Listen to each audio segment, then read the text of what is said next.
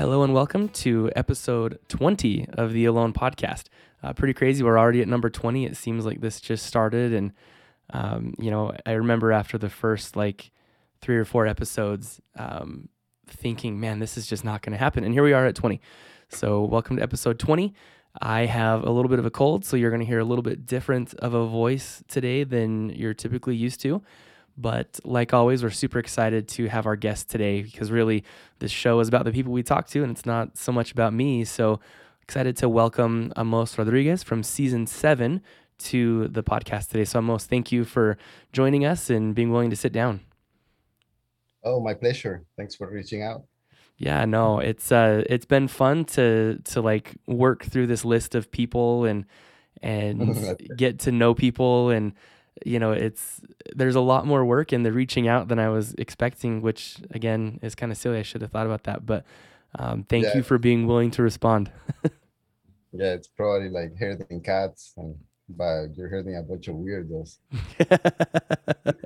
you know, I I like to put it the way that Larry put it. I think Larry said it's an interesting cast of characters, and that seems like the nice way to describe it. Yeah, I'm sure. So Yeah, we'll just leave it at that. No, it's great. It's so fun and it's been really cool to me to see how humble and down to earth you all are as a collective group of people and willing to talk and share. So I really appreciate that. And most to get started, the thing I like to do, it's the easiest and it makes the most sense, is just to let you kind of give your own background and tell us who you are, and then we're gonna see where the four winds take us, my friend. okay. Well, thanks again, Sam. Yeah, my name is Amos Rodriguez. I live in Indianapolis, Indiana right now.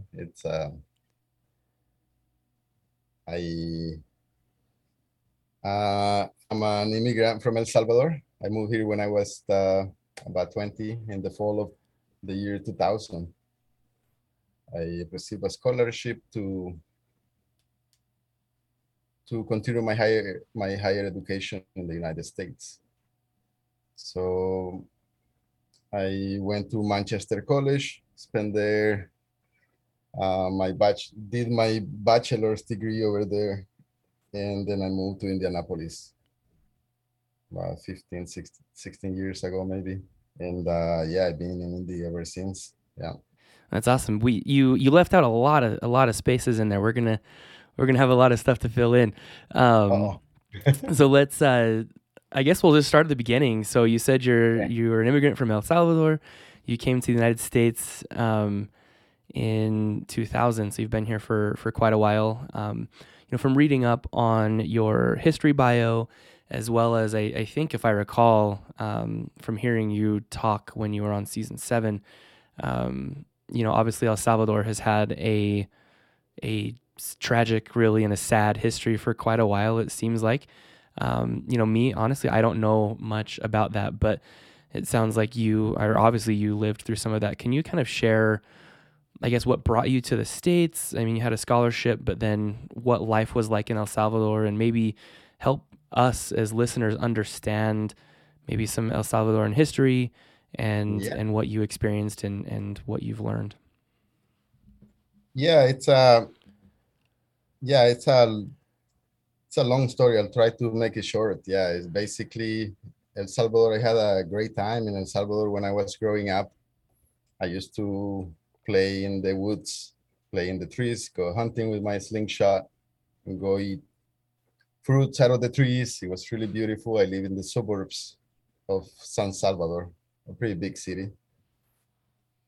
Uh, but then I started seeing the process of housing industrialization change the environment in which I was living. I started seeing the declination of like our clean creeks where I used to play, chase colorful fish. I started seeing it turn into a black water uh, canal or whatever. It was really sad to see. Yeah, all the machinery come and cut the trees where I used to play, and see the place transform into big suburbia. And then once I started growing up, I started realizing that things were not just that simple in El Salvador. I was being shielded from a lot of the stuff that was going on. But as the older I get, the more obvious it was that there was something going on. Well, the something going on was a civil war, basically. How old were you? You said that you were kind of sheltered from that. I'm assuming from your parents or whoever you were living with as a child.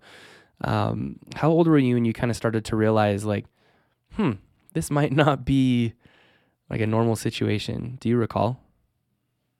Yeah, there is the most clear wake up call I had is when my parents were captured. I was 10 years old. Yeah, we were in a church. We grew up in a church, Emmanuel Baptist Church, that had a strong commitment to work with poor communities and people in need, people that were displaced by the war. So the church was considered like super. We have a strong military regime, junta, government. Basically, oligarchs and military people will rule the country. This thing happened throughout Latin America. You know, it's like we had this history of military strongmen or military wealthy people basically ruling these countries for a long time. Well, it's the same case in El Salvador. Um,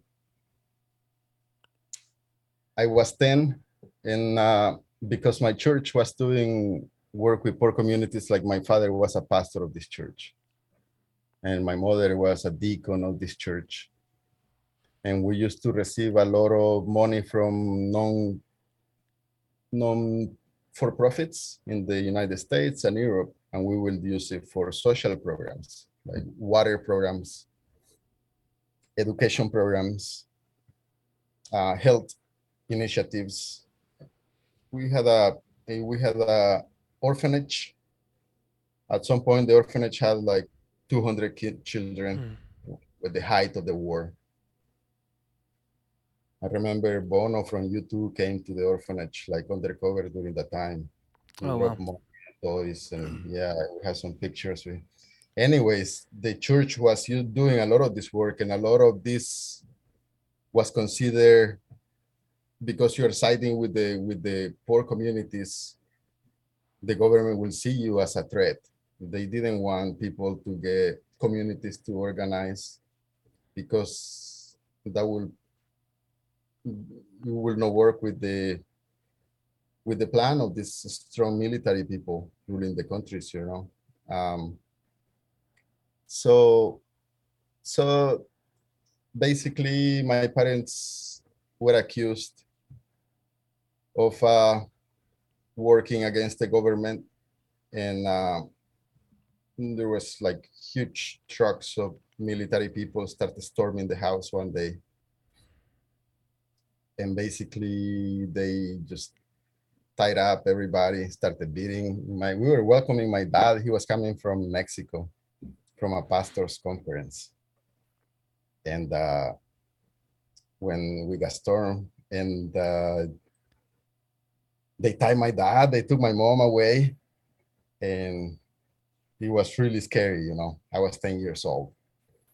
My dad was tied up, and he said to me, "I have coins in my pocket." I knew exactly what he meant. I took I took the coins out of his pocket, and I started running away from the house, man. All these military people were trying to catch me, but I was a really scared 10-year-old, trying, you know, not understanding what's going on. So I left running the house. The guy in charge sent a soldier after me, but you can imagine this soldier after this little kid. There was no way he was gonna catch me. The coins were to go get in the bus. The bus, I used it to go try to tell the church that my house was getting raided by the military. When I got to the church was already surrounded by these By military the people. military. Yeah, they were already surrounded. And I stopped in front of the big group of military people, and this old lady saw me in there and grabbed, what's going on? She asked me.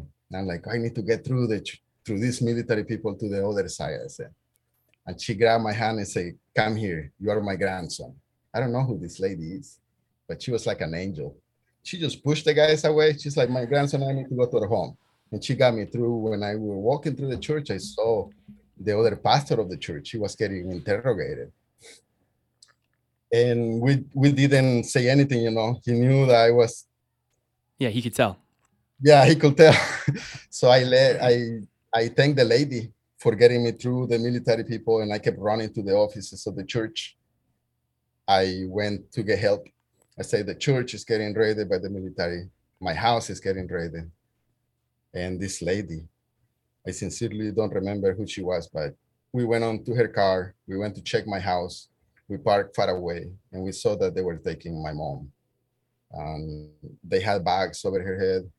They were taking all the books, my dad's Bibles, all the tapes, um, cassette players, anything. They were looking for evidence, I guess, quotation marks. And then we went to the Human Rights Commission to do a declaration to say that my parents were being targeted. And by now, this is a tactic that these people are using all over El Salvador. They are kidnapping social workers, religious workers, union workers, student leaders, anybody that had any sort of organization for the good of the community was targeted.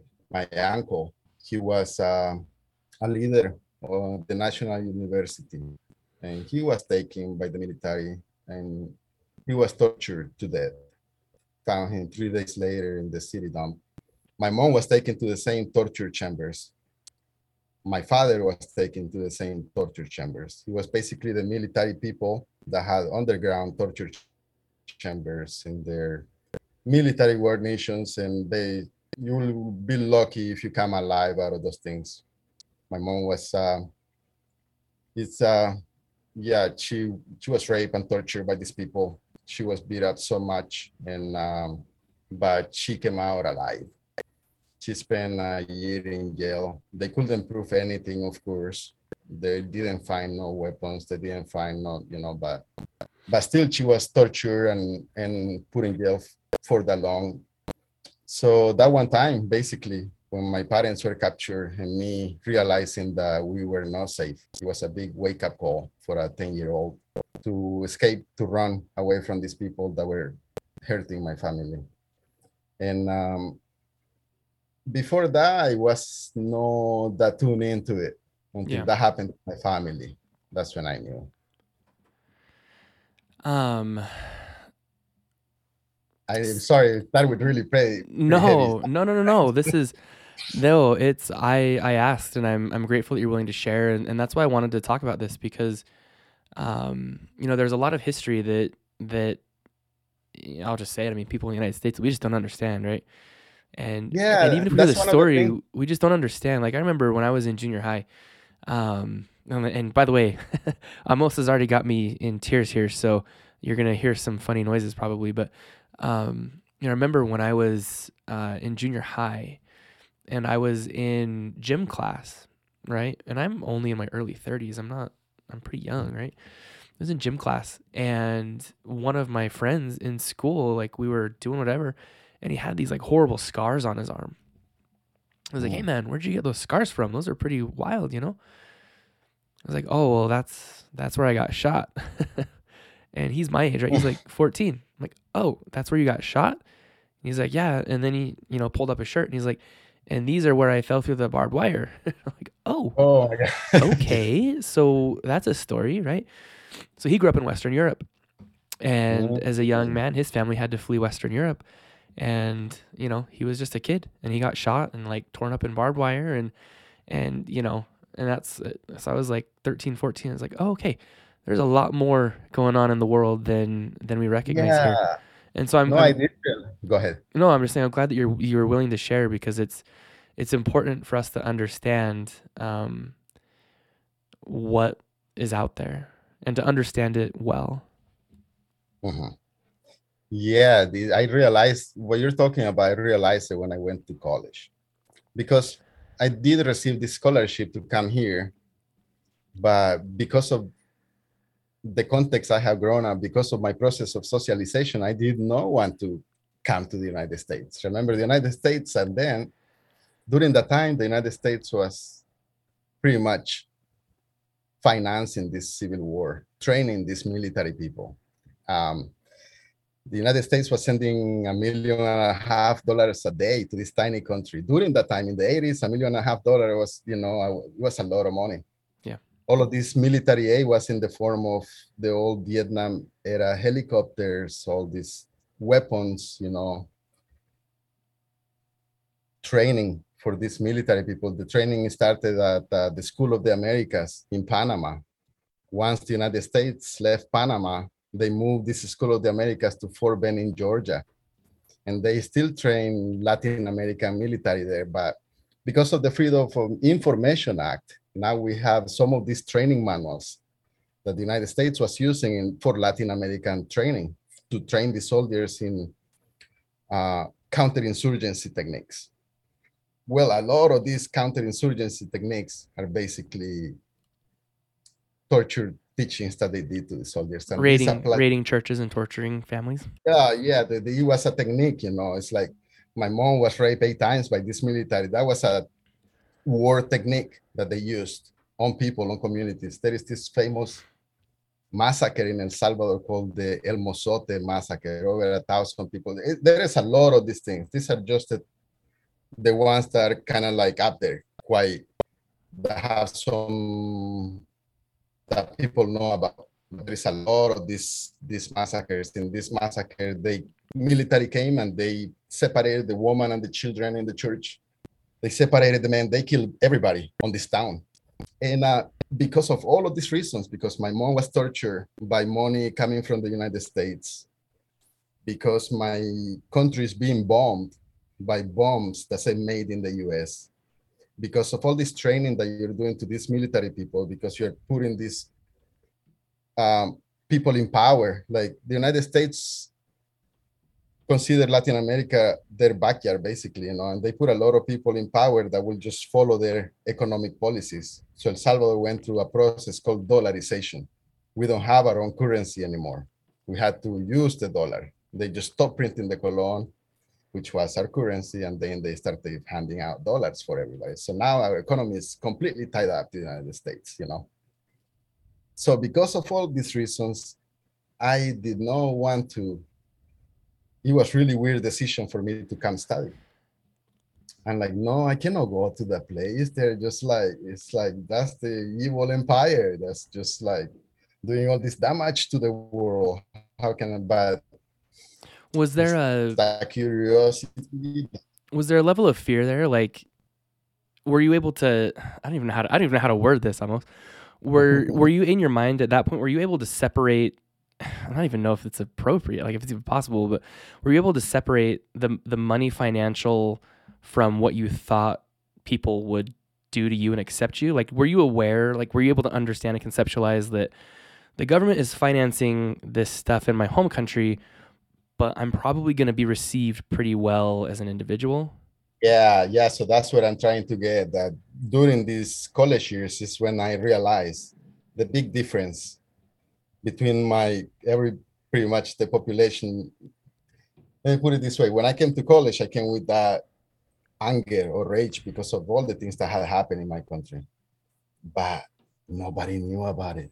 Nobody knew what was happening in El Salvador. Nobody knew that they're paying taxes, and these taxes are being used to kill nuns, even American nuns. The main priest of El Salvador, Bishop Romero, was killed by a sniper because he was saying, hey, stop killing people. People did not know about the situation in El Salvador. So I realized that my job was one more of showing people with my who I am as a Salvadorian, and to tell my experience and it's my own, my own experience. It's just what happened to me. But if I explain this to people, maybe there is a touch of humanity there. They will have somebody that they can relate to, that this situation had happened, and maybe we can start thinking about our financing of these wars all over the world. Yeah. So I started going through a process of basically a healing process. I started with the help of some professors of the college, started writing about my situation. And I started doing symposiums at the college explaining what has happened. One of the survivors of this massacre I'm telling you about, Rufina Maya, she was the only survivor of the massacre. She came to speak at the college in my last years there. Um, and it's just realizing that people had no clue that they are financing torture chambers all over the world. Is just, yeah, it became a job of informing, educating, telling people about my experiences, trying to explain that not everything, because in the podium, uh, whoever was the president at the time was like, oh, they're communists, they're terrorists, they're subversives. But that's a pretty big blanket in the whole country, you know what I mean? Yeah. People were not, we didn't, people didn't know what a community, I mean, people knew, some people were, yeah, they were communist groups fighting the government, but a Most of us lot of want them, food and stability and safety for our families. yeah, exactly. No, it was pretty weird. I mean, I don't know if I'm having the right words to explain it right now, but basically, it was a really bad upbringing. Yeah. I got the opportunity to come and study. I took the opportunity. I didn't want to stay, but there is so much work that can be done from this platform over here to try to turn in, um, try to talk to people, to try to come to an understanding, just to have a conversation, Yeah. because sometimes we don't even have those conversations. They're really difficult conversations to have. Yeah, for sure. Mm. Well, I mean, it's I've it's I think the hardest thing I talked earlier about how hard it is to get guests on the show or like to reach out to people. I think the hardest thing is actually like talking to you, and like right now I've got like 10 different directions I want to like take this conversation. Um, one, like obviously, I mean, just how amazing your parents are. That you were 10 before you like knew, right? That alone, like being a parent and thinking of what your parents had to go through and everything, how hard they had to work to give you 10 years of being a child. Yeah, that yeah, I that did get you it. that you didn't that you wouldn't have had otherwise, right? They let you be a kid for 10 years, and that is so beautiful. And to think of all the things that they shouldered to allow that to happen, so incredible. I agree. My mom lives with me now, and I just she's a very strong woman. Yep. Man, if I would have known this, I would have said you need to put your mom on the podcast with you, or maybe we'll kick you out and sit down with your mom. I'll bring it over here. Because man, she sounds like an amazing woman, more than an amazing woman, just incredible. So I guess I'll ask you this: and is there anything left for you in El Salvador?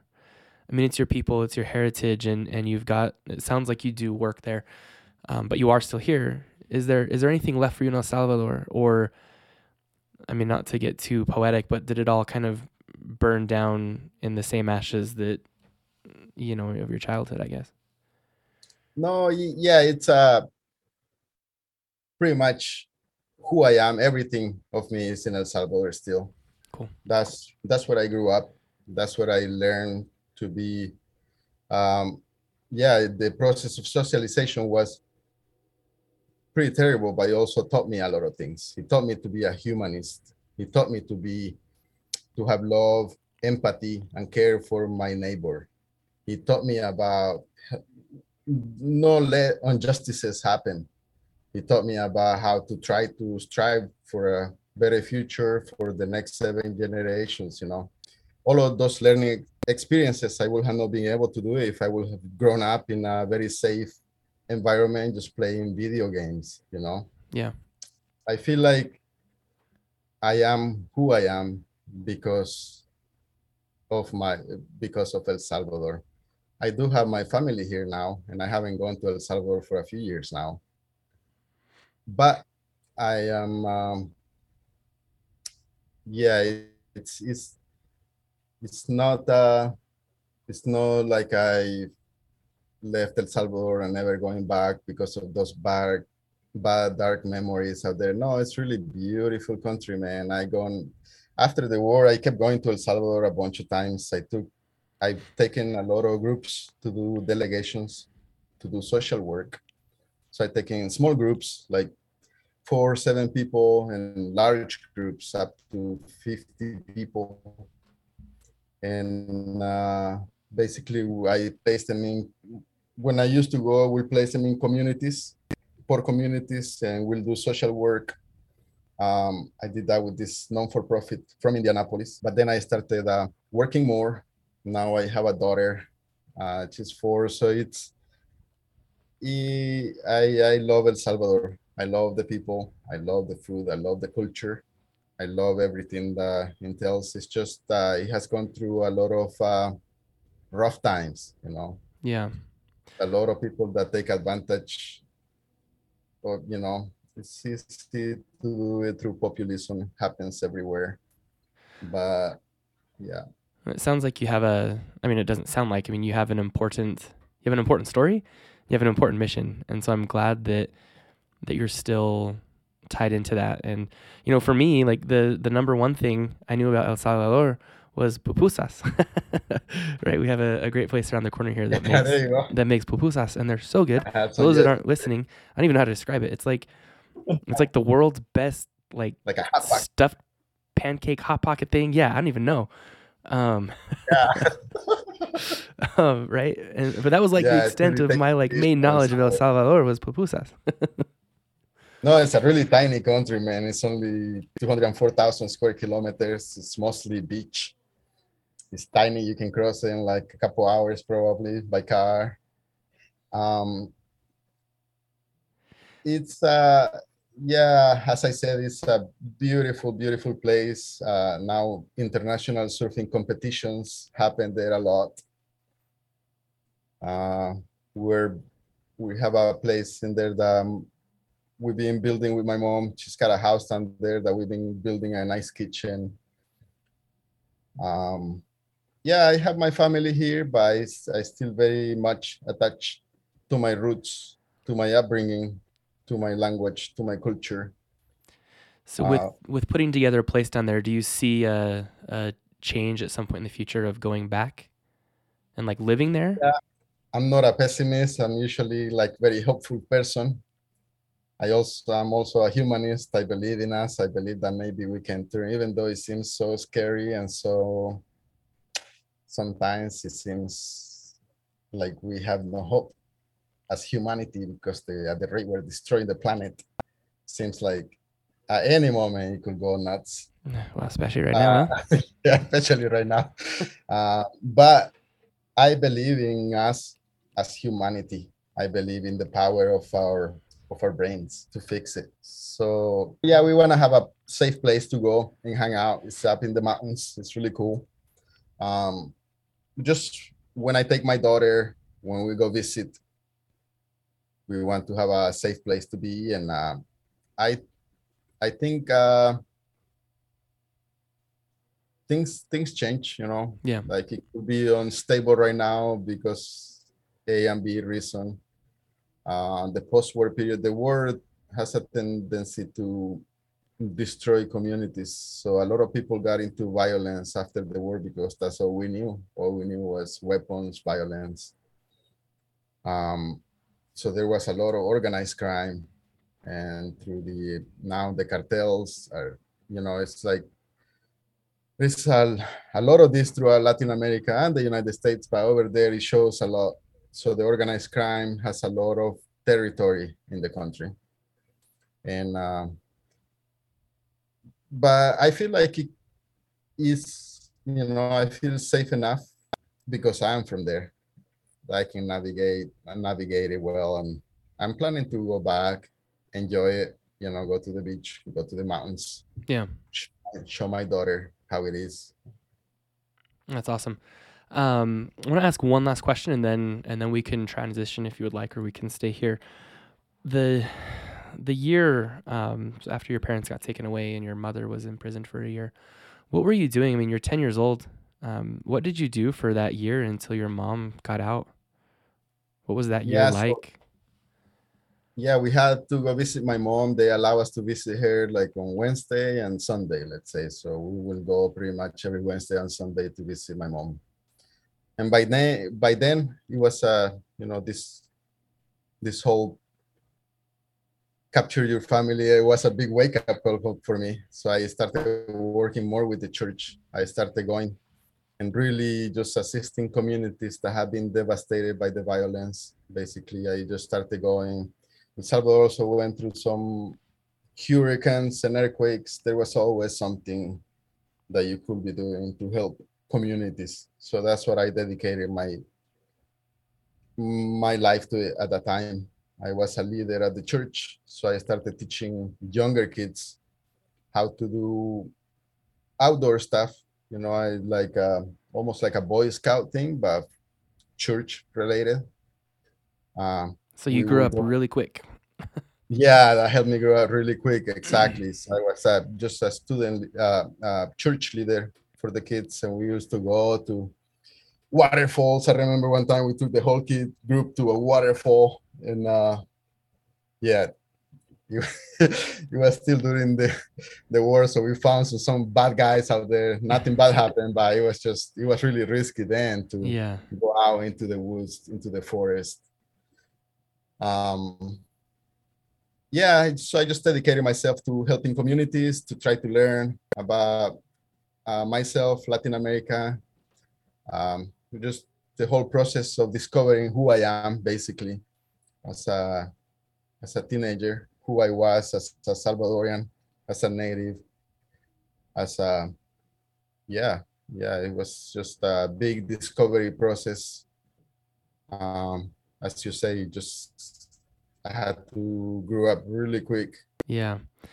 Well, and then so I guess we'll kind of fast forward a little bit. So that brought you here to the States. Ultimately, I guess a decade later, and now you talk about how you are a humanist and believe in us, right? To come together, which is hard because sometimes it doesn't seem. I mean, the fact that it's 2022 and we're dealing with the crap we're dealing with, so we've had a Yeah, long time to get this stuff right, and we've had a lot of opportunity to see what happens when we get it wrong, and for some reason we just don't like to learn, I guess. But so you mentioned about how you believe in your roots and your culture, but it seems like you've also done a lot of coming together, I guess, with Native American culture as well. I mean, I could be wrong with that, but you just want to speak about Amos today and what you're doing and kind of your yeah, thoughts now.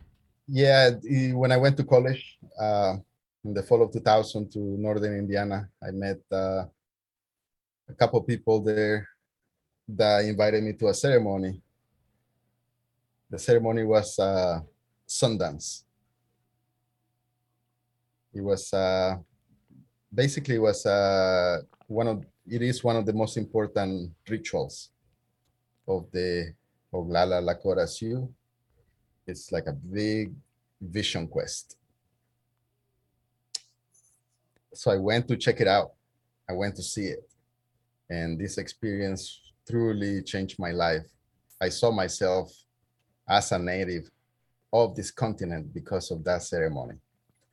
They accepted me as part of their brotherhood or whatever. They accepted me as part of their family, and I learned a lot from them. Basically, similar worldview like I had, but I had more specifics, to go with. I kept attending the Sundance ceremony as a supporter, and then I started dancing, basically being a sun dancer. So I have been going, I think since 2012. Last 2 years has been canceled because of COVID. But my friend Tom Cook, he's an elder of the Mohawk community. He's married to a Lakota elder. So basically, this family, these two families, the Afraid Bear and American Horse families, in the Black Hills, they put together a Sundance. And basically, it's 4 days of fasting. We try not to do any water, any food. And we are doing a ceremony for 4 days. And it's one of the rituals the natives have been doing in this continent for millennia, similar to the sun dances that my ancestors, the Maya, the Lenca, the Pipil, did in El Salvador back in the day. The sweat lodges that we practice with the Lakota Indians, it was very similar worldview than the sweat lodges that the Maya people did in El Salvador back in the day. It's like the old religion, you know. It's no, it's basically calling to the four directions and saying we're here, we're trying to talk, you know. Yeah. It's yeah. So you did these trips to South Dakota, helped me a bunch in my worldview. Yeah. So I know that it's, I mean, anything of a spiritual nature that has the ability to really change the fiber, right, of who we are and how we operate. I know those are very personal experiences. So I obviously I want to respect that. And if the answer is no, that's great. Can you share anything of what it was like for you, I guess, physically and emotionally when you first experienced that ceremony, from the fasting and the ceremonial portion and how that impacted you? Can you share any of that experience at all, or is it too personal? No, yeah, I can share it. We're, you know, with these ceremonies, a lot of native peoples are pretty jealous. They're keepers of these ceremonies. And sometimes some people are not as willing to share because of all the history Yeah. of colonization, you know, forever. It was things that were forbidden. It was illegal to do these ceremonies until Jimmy Carter passed the Freedom of Religion Act in 1979. So then these ceremonies like the sweat lodge, the Sundance, etc., will come from underground. But these ceremonies were kept alive by people that were targeted for doing these things, you know. So with the understanding, we can see why some people are pretty jealous of their ceremonies and they don't want it to be too much out there. Yeah, 100%. But with these families that I do ceremony with, they had their own specific vision about their Sundance. And they decided that they were going to invite people that were not just Lakota, people like me. So it was, I don't know, it was a really clear calling to go on Sundance. I didn't know why. It was just this urgent call to be there with my fellow Native brothers and sisters. So I talked to Tom Cook, the Sundance leader, and I'm like, I have this vision of me being out there with you guys. I don't know why I had this strong calling of being there. I don't know what is it. He's like, you are one of us. And he gave me a series of steps that I need to follow the following year in order to be able to dance. Some of these things are really hard to do. Some of them you can do them every day. So it's just I started preparing. Anyways, the only thing I was missing by the time the ceremony came was the long bone of the wing of an eagle, the whistle. It's an eagle whistle, and the Sundance leader, Tom Cook, had one for me. And I was able to Sundance I made a commitment for 4 years. That's how it usually goes. When I came back from Sundance, oh, before I was going to Sundance, I remember my brother was really sick. He was losing his potassium. He was passing out. They didn't know what to do at the hospital. My mom called me really worried, and I'm like, well, I'm gonna go to the ceremony. It's supposed to be a big prayer. I'm gonna pray for my brother. And my mom is like, okay, I'm gonna pray for him over. While you're doing that, I'm gonna pray over him over here in El Salvador. And it was really touching. I had a lot of amazing experiences out there. It's like a big vision quest. There is a lot. It's really hard to even put in words.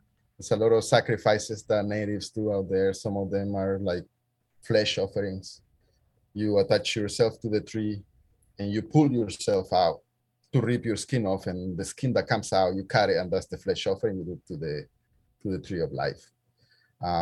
This ceremony was so amazing for me. It was an incredible transformative thing. And when I got done with the ceremony, I called home, and my brother was just better now. And some of those things that we call miracles and things that had happened ever since I started going in this path of roots or connection to myself, connection to my ancestry, connection to the ancestry of the people that live in the place where I am stepping. So the people, the Miami Indians of Indiana, or the Lakota Indians in South Dakota, just to try to learn from their ceremonies and to try to understand those pathways of connection have allowed me to see a little deeper into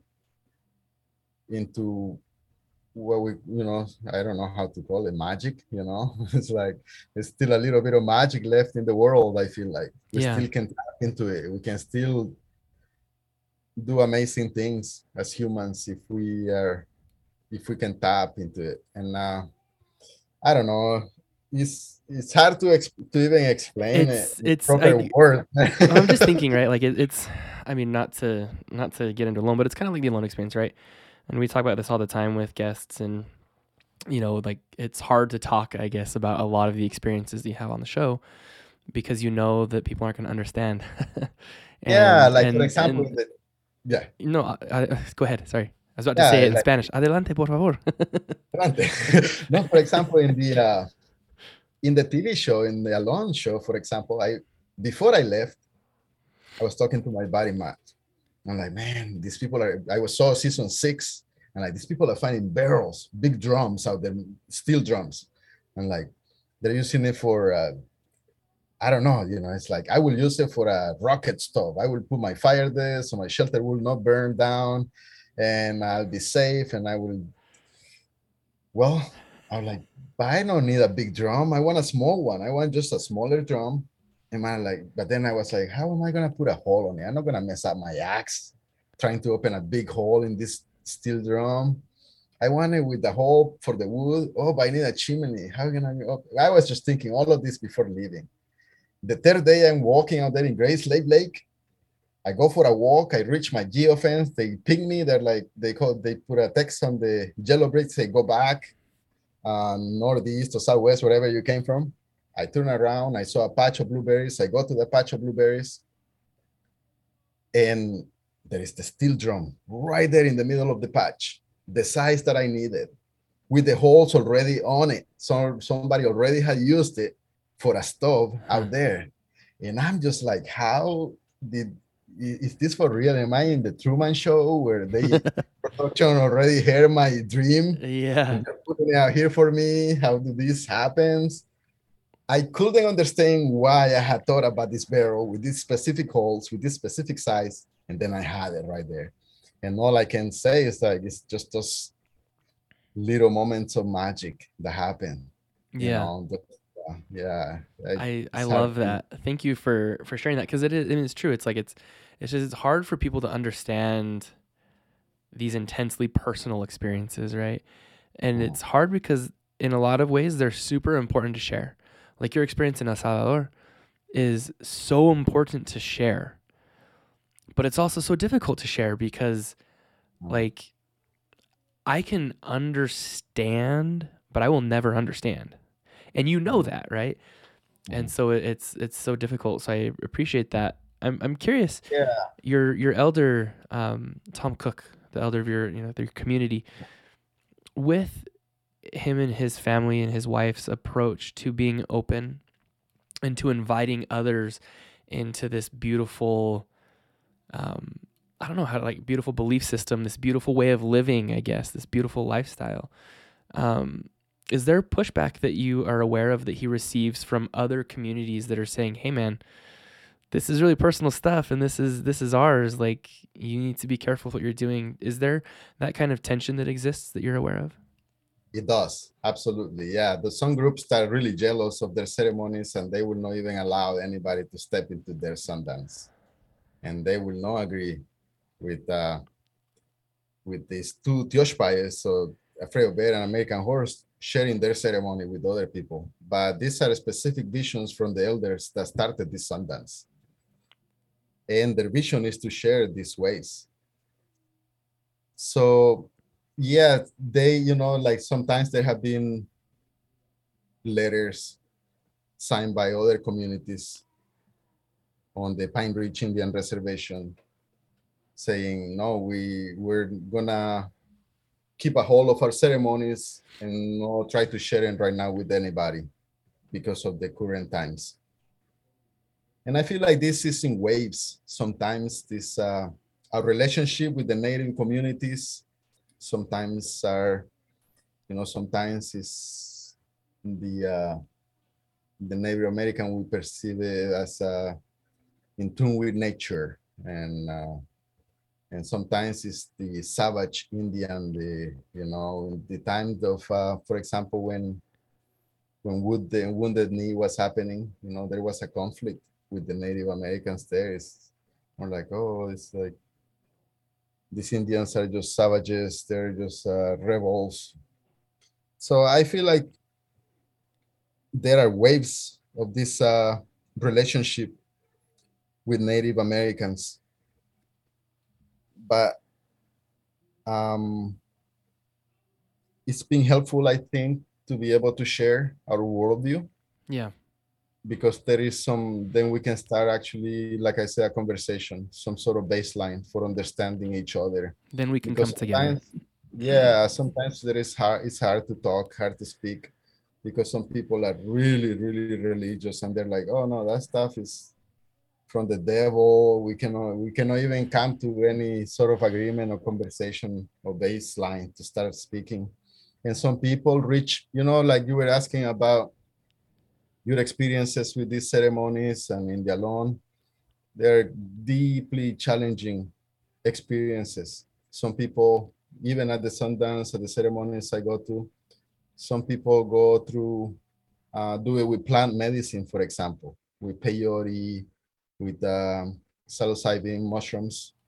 And people reach out levels of connection to self, to community, to ancestry, using these plant medicines. And you can have times where you understand what you're doing. You go through this inner tracking process, the process of self-check. You go through your brain and shuffle the files and see what's going on. Where have you been? Who are you? Where are you going? What are you doing right now? Are you doing what you need to do? Any problems in your life? You start checking in, and sometimes, it's like when people do these plant medicines, it's sometimes people go through this ego death. Extremely powerful. Extremely powerful. Powerful, yeah, Have powerful. you, I don't want to put you on the spot. Um, did you listen to my last episode with Ray? I haven't. Okay, well, homework for you. So listen to the episode with Ray. Um, Ray shares an awesome story of I don't even know how to describe it. I don't want to describe it because it's not fair to him, right? But I would put it as he went on a journey where he was able to come to love the demons inside of himself. Yeah. and he had to face every single one of the demons inside of himself, and then he got to embrace them and give them a hug, and Wow. I was like, right? Yeah. And then Oh, it's yeah. I'm jealous. I'm like, ah, man, I wish I could do that, right? I wish I could have that experience of truly coming to love myself. And then I would assume I need to talk to Ray, but then being able to let go of those things as well, right? Like loving them, embracing them, Yeah. accepting them for being part of you, but then being able to say goodbye. Yeah. And that's why sometimes it's a problem when people, because we haven't learned from Native communities how they do sometimes these rituals with a lot of, not to say the word again, but with a lot of ritual on it. Yeah. Uh, Fasting with a lot of intention, with the elders in charge of it, because sometimes people just use them like, oh, I'm just gonna eat 7 grams of mushrooms and see where it goes, and they're like, oh, I'm confronting my biggest fears and challenges of my life, and sometimes we don't want to give in, we don't want to be vulnerable, we Yeah. want to stay in control of who we think we want to be, and sometimes we don't have those conversations with those skeletons on the closet, so Yeah. wherever it's inside us that, and yeah, I don't know, it's I think that you can achieve a lot of these internal check-ins with different practices, not just with plant medicine. You can do it by meditating, you can do it fasting, you can do it by going on a lawn and staying hungry for days on end, We'll It's just like, say that the plant medicines are to internal spiritual journey what the microwave is to cooking dinner. exactly. They, Oh, it's you can either yeah, starve for 30 days or you can, you know, get it done in about 4 hours. yeah, exactly. No, it's I think we've been starting to understand some of this, how we can create those pathways of connection, and Yeah. how these plant medicines are helping a lot of people, man. People with depression, people with It's like I was gonna PTSD. mention that it's super cool. It's funny. I don't know what the heck is going on, Amos, but I think this is like the 4th episode that we've gotten into this. It's just like it just has like naturally come up on like 4 episodes now. And this is like the 4th episode where the word ego death has come up. This is And a it's long not me. list, man. I'm not the one bringing it up, right? So maybe when Larry said an interesting cast of characters, maybe he meant something else. But was it to mention it's cool? So I live in Utah. Utah Okay. is like a highly conservative state, right? So just to Mm. kind of give some political, so this is an interesting juxtaposition. So in the last like week, there's 2 headlines from our legislative session that kind of cracked me up. So one headline that came out this week was your favorite hard seltzers, like your White Claws and those Mhm. types of like alcoholic seltzers, right? Oh, Like many of those are going to be like not banned in Utah, but like you can't just go buy them at the grocery store. You have to go to like an actual designated state-run like state cartel liquor store basically to buy hard seltzer, right? So like very, very conservative when it comes to that type of stuff. But then like the next headline is Utah is making a law to allow the study of I'll just the psychedelic in medicines basically for mental health use. And really so it's cool. starting to like even in a state where you can't like get hard seltzer at the grocery store anymore, we're starting to study these natural substances and what they really can do for people, which is fascinating. But yeah, I just have to laugh. This is like the 4th time it's come up. People are going to start questioning me. Yeah, no, it's bound to happen. This they haven't been able to. They cannot put a patent on peyote or mushrooms, so they cannot make money on it. So they haven't been able. They didn't want these medicines to be available for people because they won't make money on it. So I'm glad that now people are actually studying these medicines, and I think with the proper guidance, and if we learn from our ancestors how the people do it, how native communities do it, I think there is a lot of advantages. For There sure. is a lot of healing and connection that can happen through that. Yep. It's funny. You mentioned we talked about this a little bit, and I definitely don't want to talk out of turn here because it's not my place at all. You talked about how your community with Tom and his family like is open and is sharing what you know and what you've learned and is wanting people to understand it. And then you talked about the others that are saying, no, we don't want to share this, right? And I understand completely why. It's interesting. I don't know if I've shared this on the podcast or not before, but I had the opportunity to spend some time on a reservation in southern Arizona called the Tohono O'odham peoples. And they're a native people that kind of inhabit southern Arizona, northern Mexico, which lots of sad stuff there. They've now got like a border fence that they can't cross without permission, and it's a disaster. But I remember I went on the reservation and we went Wow. to a community center, and there was like 100 kids playing basketball, right? And we walked into the community center, and like within 5 minutes, there was like 5 or 6 kids that were left playing basketball, and they came over and they were like shooting hoops with us, right? And at that moment, I realized like, there's a lot more to this story than I understand. There's a lot more pain and a lot more unaddressed stuff Oh man. than I can even possibly Oh, begin to it's unbelievable. understand. And if we frame, I think if we frame our, I don't want to say our judgments, but that's what we do is we judge, right? If we frame our judgments from the perspective of, there's a lot of complexity and there's a lot of generational hurt here that we don't understand, Trauma. Yeah, then hopefully we absolutely. can come to that and have those conversations and start to learn from each other. Um, yeah, Yeah, I agree. Absolutely. Yeah, there is for example, Pine Ridge Reservation is in the poorest county in the United States. It has super high levels of alcoholism, incarceration, diabetes. It's because of years and years of colonization and lack of health and good food. And of course, these people are going to be a bit jealous of their ceremonies and not willing to share because of so much damage and trauma that has been caused.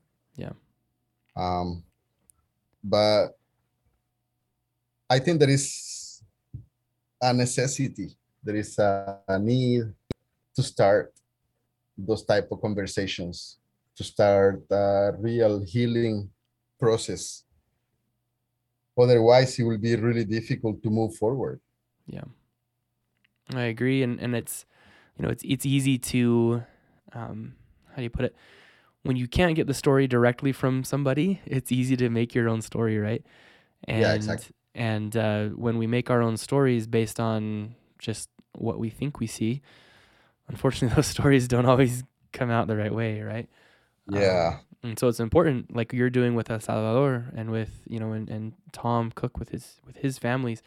It's important to tell your story, so no one else tells it for you. That way you can get the Yeah, right exactly. story out there. Yeah, that's why I really started working with more with my community, and after college started trying to tell a little more of who I am as an individual, just so people can have a way to relate to me. Somebody can have a conversation with me and we can talk about it. Um, yeah, because I'm not like against the United States, so I'm not, it's not like that. It's just I'm against us hurting people. I'm against us hurting the planet. I'm against the soon to be trillionaires destroying the future of the next 7 generations. But sometimes we don't see each other because we don't have those conversations. You mentioned earlier that you have hope, and you have hope for humanity that we will, and that I guess we're probably generally doing the right thing, but that we'll do more of the right thing, and that we'll finally get to the place where we need to be. And that's kind of hard, I think, to have right now, because especially right now there's so much going on in the world and in other parts of the world. So how do you have that hope, and how do you see that hope, like what actions need to happen? Well, just Yeah, I think because I have seen a lot of catastrophes, I've seen a lot of the bad that humans can be. I've seen a lot of destruction. I feel like I have to work towards a better future, especially now that I have my daughter. She's 4 years old. In this Native American worldview that we were talking about, we talked about our decision-making processes. Every time we make a decision, we should think about how this will affect the next 7 generations. So, so because of these atrocities that I have experienced, I don't want that to happen to anybody. I don't want that to happen to my daughter. I don't want people, towns to get bombed. I don't want bullets to be flying because it will be a scary thing whenever if everything turns into chaos, it'll be super difficult for a lot of people that are not ready. Yeah. So I am basically I'm a positivist or a humanist. I believe that we can change. I believe that if the next generation can turn around the all the damage that we have caused, we can probably there can heal herself. We can there can have an opportunity to clean up the rivers of the plastic of the oceans. Right now, we're just basically eating microplastics in all the fish because all the plastic of the world ends up in the oceans. As you said, there is the drums of war are playing again. So it's really difficult to stay positive and to try to see a better future, but it's really important that we don't lose hope. In order for it to just to have a glimpse of it, just to move us forward. I just use it basically. It's an alternative for me to think about it. It's a different way of thinking. It's like, oh yeah, it's World War III is about to begin. I better, keep collecting, keep cleaning my guns, and keep collecting food. I mean, yeah, I'm doing all of that, but at the same time, I'm trying to work so World War III doesn't happen. I'm trying to establish connections, relationships with my community. And I think that's what we need for us to get over it. We need to start having those difficult conversations. We need to start creating pathways of connections to our neighbors. Um, there are powers that want to divide us. We need to fight against those powers with all our might. I know this conversation happened because I am on a TV show, but I don't, when they called me for a loan, I was like, there is no way. I don't want to be on a TV show. I don't agree with the consumerism. I don't want the whole drama of the TV, blah, blah, blah. They're like, no, this one is different. Go check it out and then change your mind, call us back.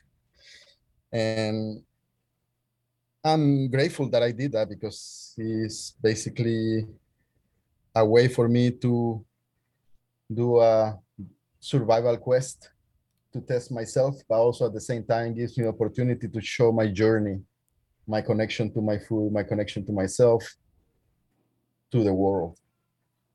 And it's not, yeah, it's just what I think is some of the steps that we need to take just to strengthen those pathways of connection. And we're starting with connection to ourselves, basically. If we can keep track of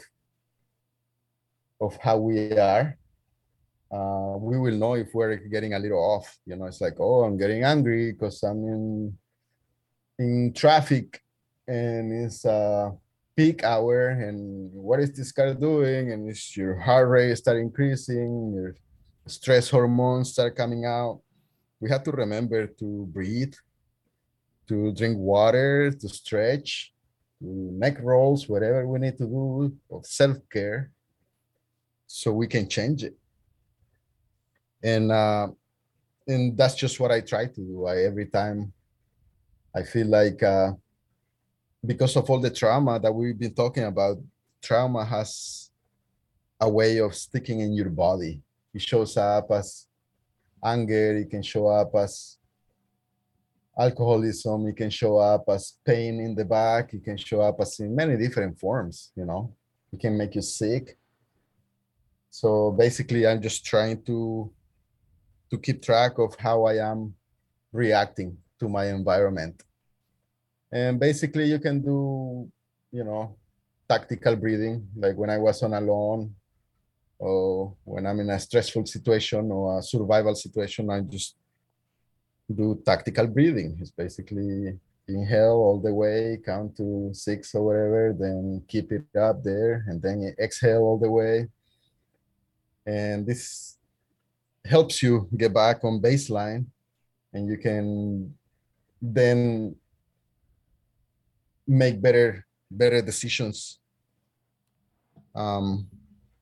Yeah, I don't know, there's so many different ways, but the way I'm doing it is basically just strengthening my pathways of connection to myself, to my community, to the plants around me, to the land around me. And that keeps me grounded. That gives me a lot of grounding, and it gives me a better vision. Yeah, I don't know how to explain it really. No, it's interesting.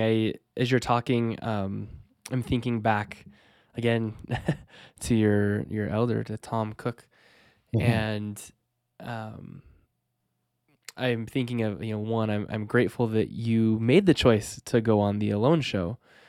Not because, I don't even know how to put this, not because the Alone Show like couldn't have happened without Amos Rodriguez, but because you did Alone, now we get to know you, and now you get to share your story. And not only do you get to share your story, but now you get to be heard, and you get to help the world go in the direction that I think we'd all agree it kind of needs to go in, because you did that.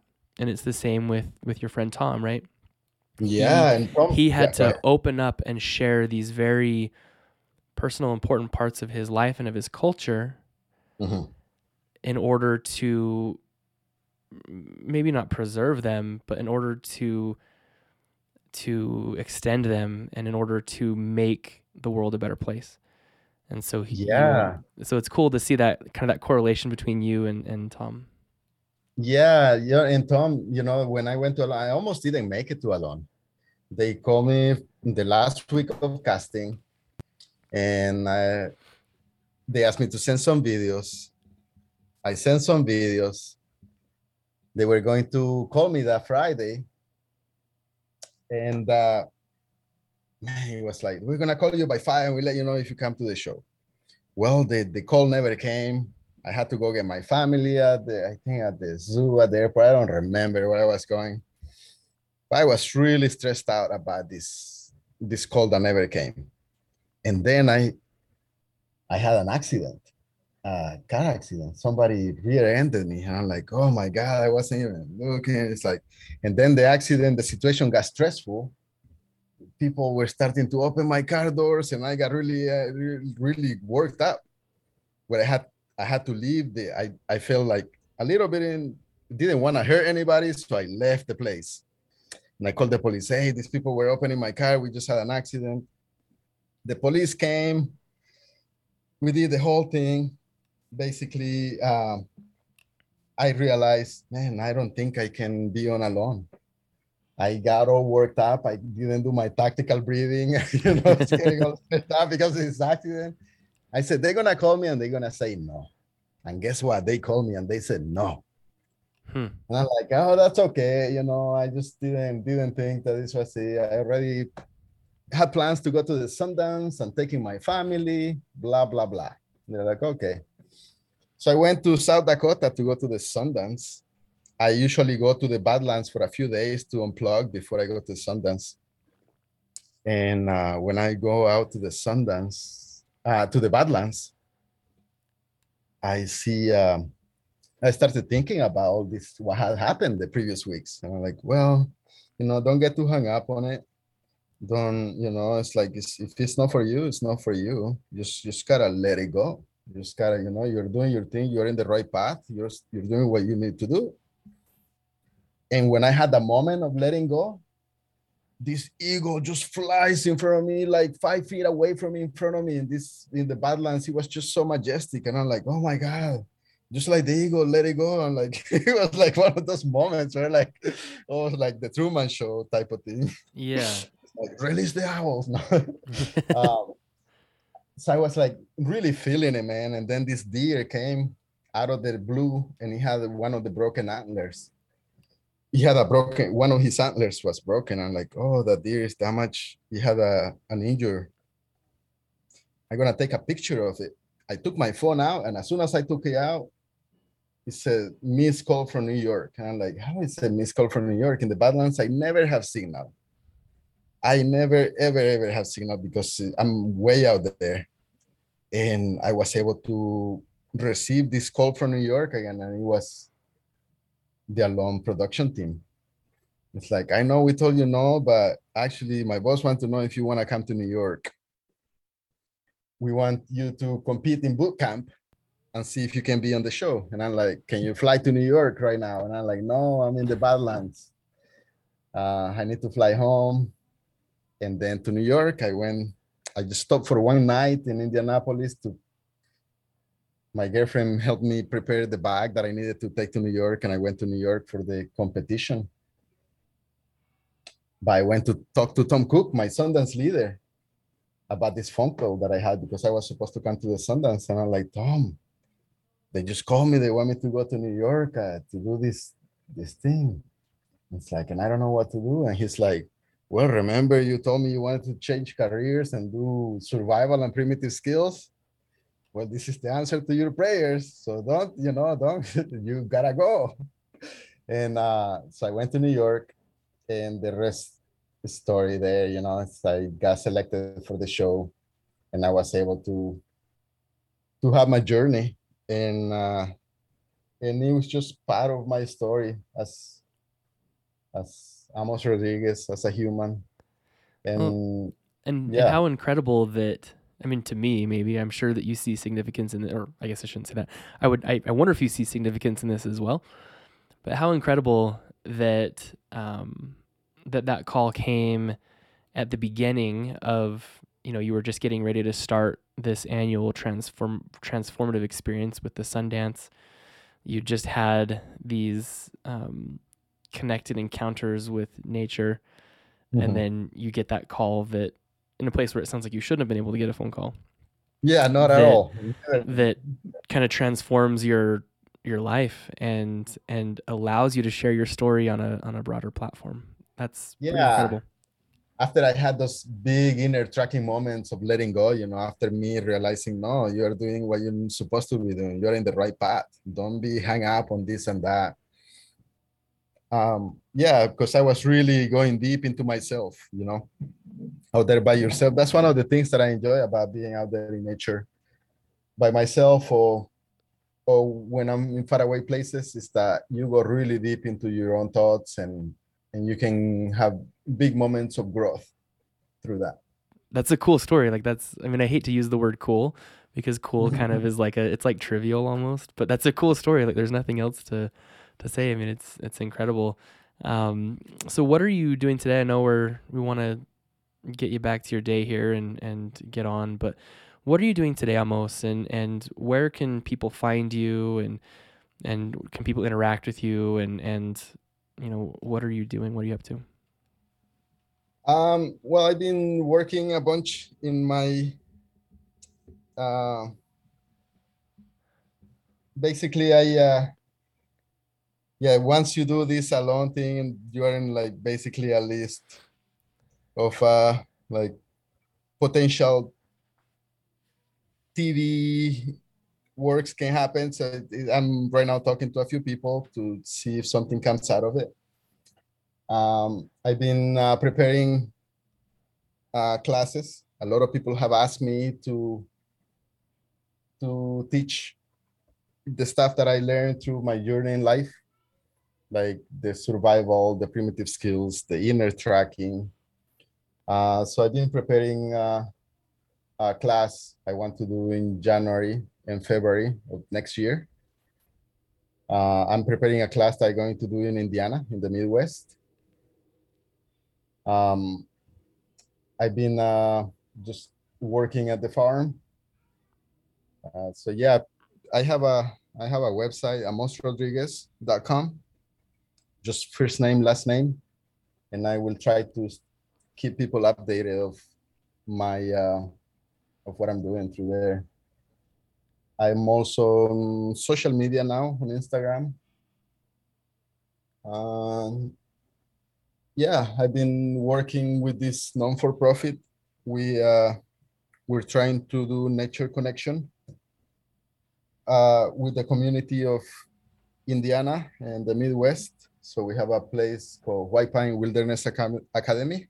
I've been working for a few years in there, and it's a non-for-profit that we are building to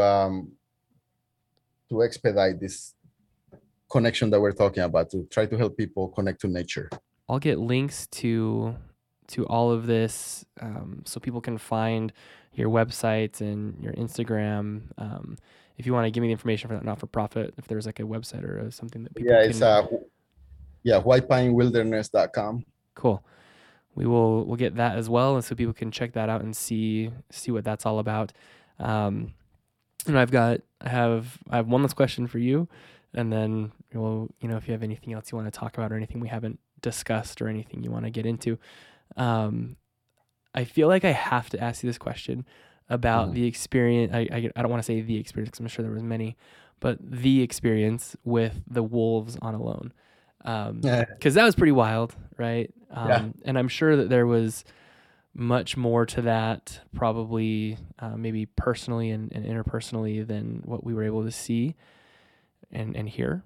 So do you want to can you talk about that experience? I mean, I'm sure there's more to that than we know.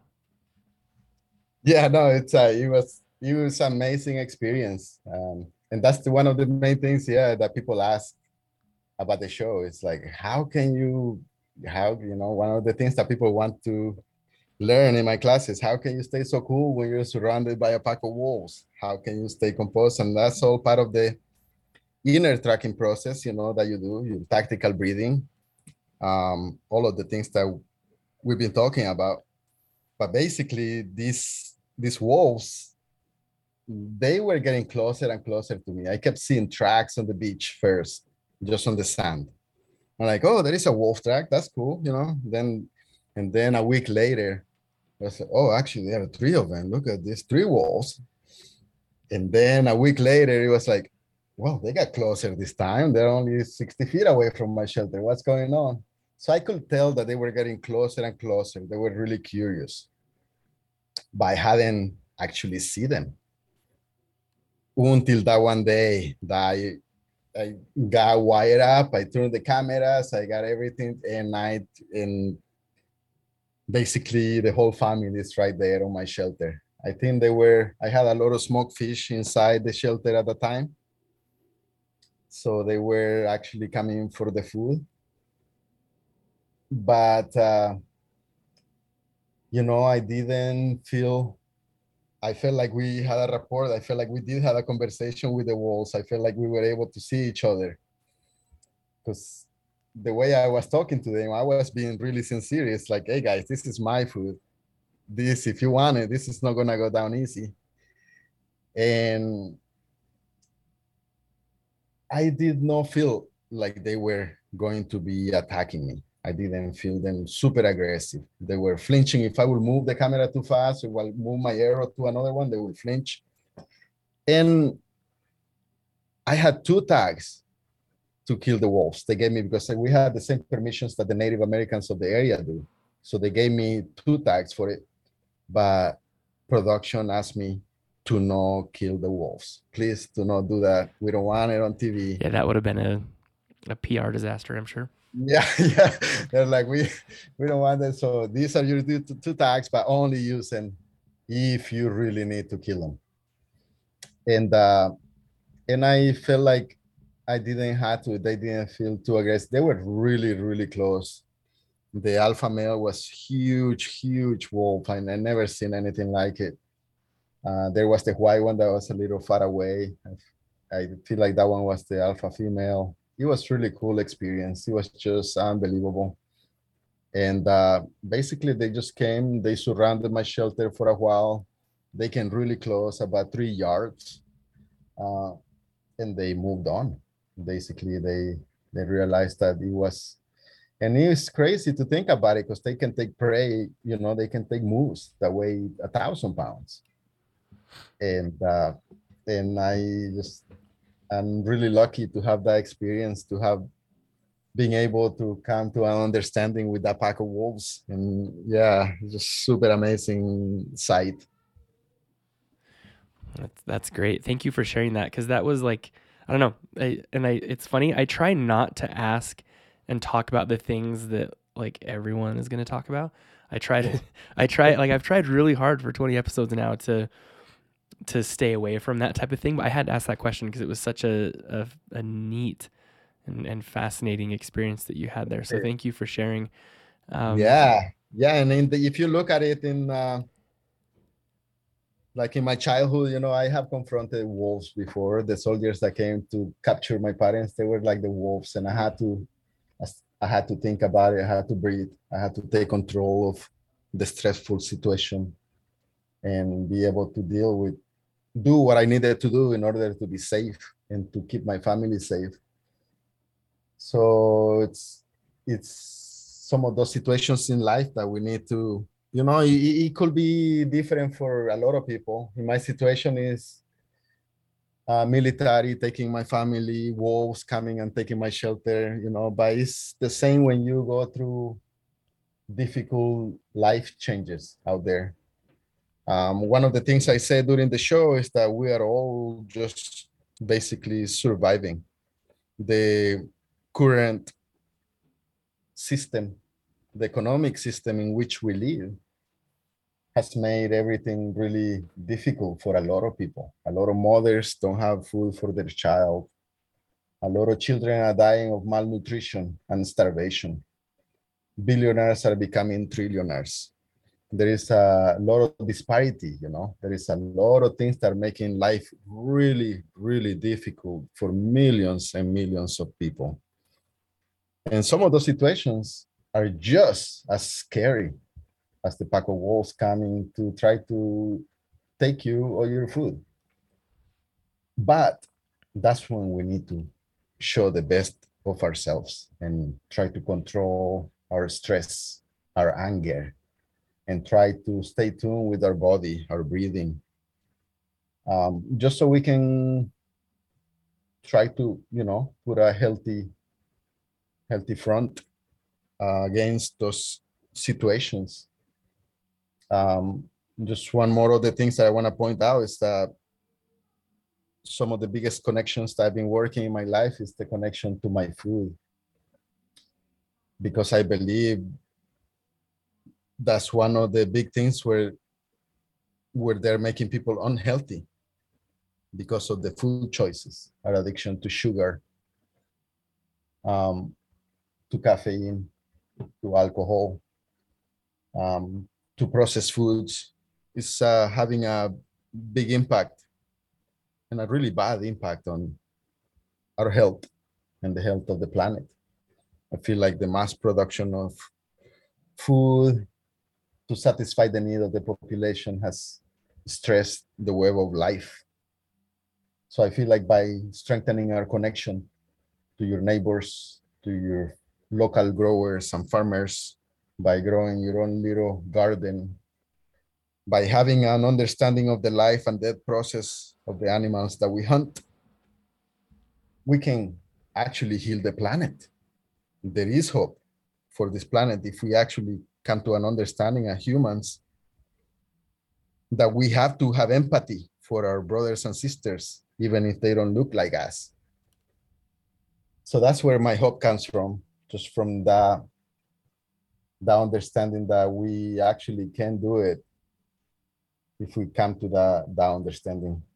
Thank you. That's perfect. And I think that's a perfect statement to end on. Just, it's perfect. It made me think, when you talk about this connection, and then I guess then we'll let you to end, but you talk about the connection to food and an interesting exercise, I think, for people just to start, if you don't already have that understanding of your food system and understanding of the impact of just staying alive on the environment and on the world. Think about how much chicken you consume in a year as a family. Oh my God. And then think of what you would have to do to grow or to raise that much chicken for your own family. Yeah. Right. When you do like an exercise just like that, just on one thing, just on chicken, and say, well, gosh, my family probably eats 100 chickens a year at least, right? Yeah. and then extrapolate that across like your entire neighborhood. And like, I think just that simple exercise, and like actually do the math of how much chicken you consume and how many chickens you would have to raise. Not that it's changing a ton of my behaviors yet, but like it really makes you start to think. So that's a good exercise of something simple, just to start to understand what that actually looks like to the world. So Amos, Absolutely. Anything else that you want to share with us before we wrap up today? I don't want to end with me giving some monologue about chicken. No, it's a pleasure to talk to people about my journey. As I said, I have some classes that I'm planning this year. You can check in at my website, amosrodriguez.com, and I'll be updating it with future classes. And I also do private consulting. My specialty is hunting with primitive weapons, making your own arrows, making your own bows, and using them to try to ethically harvest your own protein. So I do train people on that too. And a lot of people come ask me for trainings about the philosophy that I use to stay true to myself when I'm in a stressful situation or in a survival situation. So the philosophy of the psychology of survival. So I will have some classes of that, and I've been doing a lot of classes with White Pine. So yeah, stay tuned, and let's get together and heal the planet, man. I love it. Well, Amos, thank you so much for your time and for sharing your wisdom and your stories and really personal aspects of your life. I'm sure that everyone, I'll speak for everyone when we say we really appreciate it and are grateful to have gotten to know you. Thank you, Sam. I appreciate you, man.